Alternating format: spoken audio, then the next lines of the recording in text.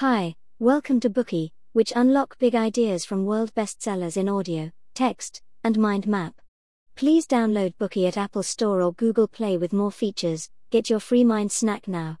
Today we will unlock the book Parent Effectiveness Training, or PET for short.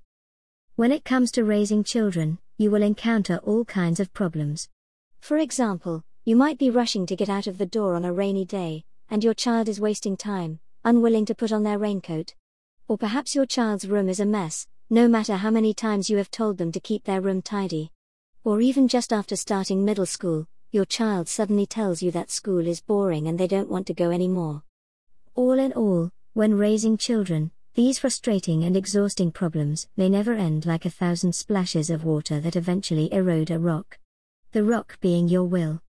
So is there a way to solve these problems? Fear not. Whether your child has just learned to walk, is slowly gaining their independence, or is a rebellious teenager, in PET Parent Effectiveness Training, you will find a series of effective parenting methods to suit any situation. They will help you to maintain smooth communication with your child, raise a responsible child, and help both you and your child grow. The theories presented in this book are a simple practical training course for parents. It can help parents to train their active listening skills, fully express themselves, and nurture children to be conscious in self-development. The book has been translated into 33 languages, published in over 50 countries and territories all over the world, and currently offers training courses to around 5 million parents every year. All in all, PET is a highly effective parenting manual. The author of the book is Dr. Thomas Gordon, the renowned American psychologist who previously studied under the humanistic psychologist Carl Ransom Rogers. He obtained his doctorate from Chicago University, where he later stayed on to teach. He was the president of the California Psychology Society and was also a consultant to the 1970 White House Conference on Children. Dr. Gordon created the Gordon model, which is known all over the world. Originally, this method was used to improve parent-child relationships, but it was later developed into a general model for improving all interpersonal relationships. Now that we have given an overview of the author and basic contents of the book, let's introduce the ideas of parent effectiveness training in 3 parts. Part 1, How to listen so children will talk. Part 2, How to talk so children will listen. Part 3, How to resolve parent-child conflicts. We often see parents complaining about their children. Perhaps their children are getting more rebellious and less willing to communicate. Sometimes parents don't know what their children are thinking or understand why they lose their temper after barely saying a word. One 15-year-old girl, after finishing her weekly counseling sessions, told her counselor, "It feels good to be able to talk to someone about how I really feel. I've never talked about these things with anyone else before. I could never talk with my parents like this." So, why couldn't she? Author Dr. Gordon believes this is largely due to the fact that parents haven't accepted their children. Most of the language parents use with their children is full of preaching, criticism, admonishing, and commands.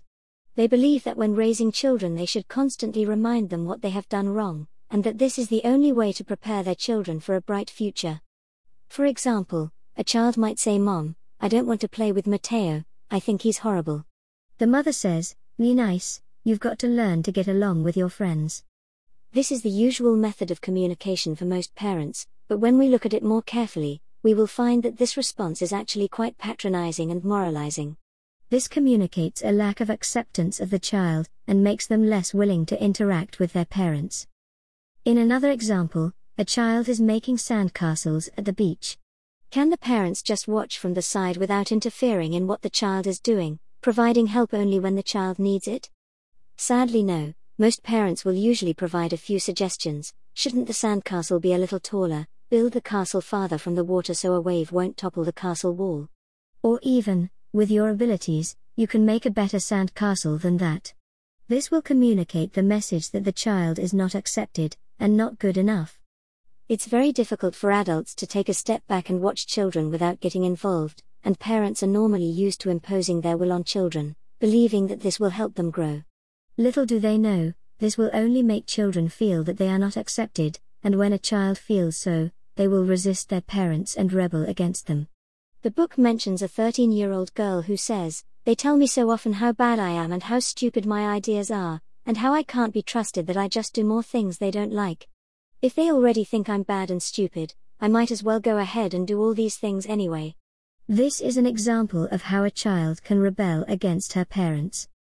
Acceptance is like a fertile soil, allowing a child to flourish and thrive. When someone feels accepted, they start to think about making changes and improving themselves. And so, how should we express acceptance towards our children? Gordon introduces 3 ways: non-intervention, passive listening, and active listening. Let's elaborate on these methods. The first method is non-intervention. If parents don't interfere in a child's behaviors, they convey acceptance towards their children. For example, in the example we just mentioned of the child building a sandcastle, if a parent can watch from the side without disturbing their child, then the child will feel the parent's acceptance and might proudly show the results to their parents. Non-intervention might sound easy, but parents must have the awareness and patience to make it work. As well as not interfering, parents can incorporate the second method of passive listening. Saying nothing at all can also clearly communicate acceptance. When parents avoid judging, advising, and taking away the child's voice, the child can continue to express themselves and magically move from venting their emotions to looking for a way to solve their problems. When a child says, "I got sent down to the vice principal's office today because they couldn't stop talking during class," if the parent simply responds with an "okay," the child might say, "This teacher is too talkative, that class is so boring." The parent would respond and the child would go on, "If there was a fun teacher, maybe I would behave better. But I can't always have good teachers. If I have a bad teacher and I don't do well in class, then I'll only end up doing myself no favor." This scene clearly shows the value of silence. The child vents their emotions, explains the reason, and then starts to think.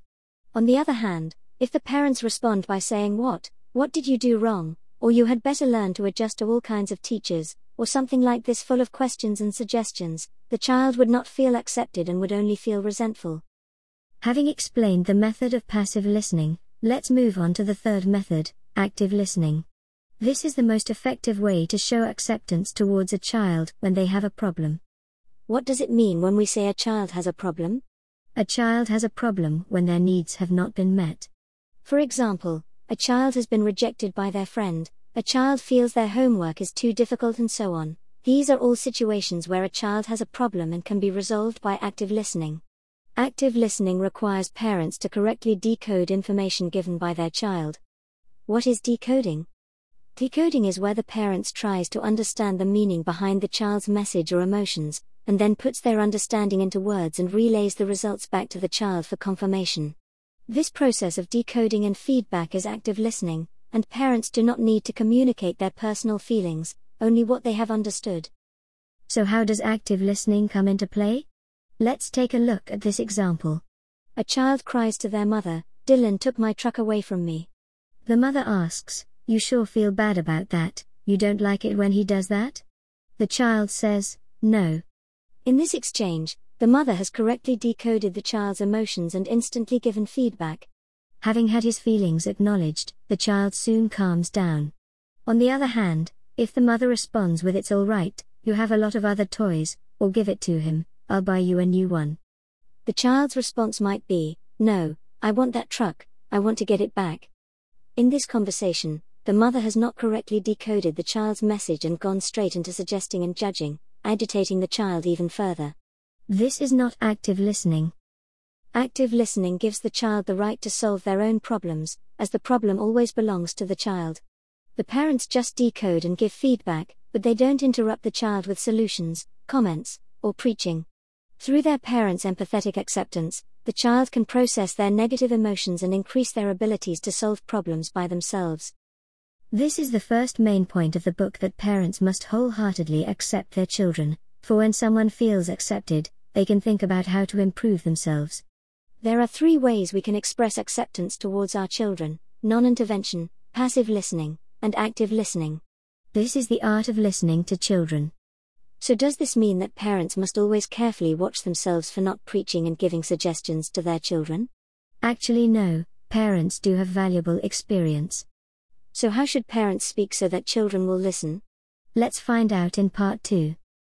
Today we are just sharing limited content. To unlock more key insights of world-class bestseller, please download our app. Just search for BOOKEY at Apple Store or Google Play, Get your free mind snack now.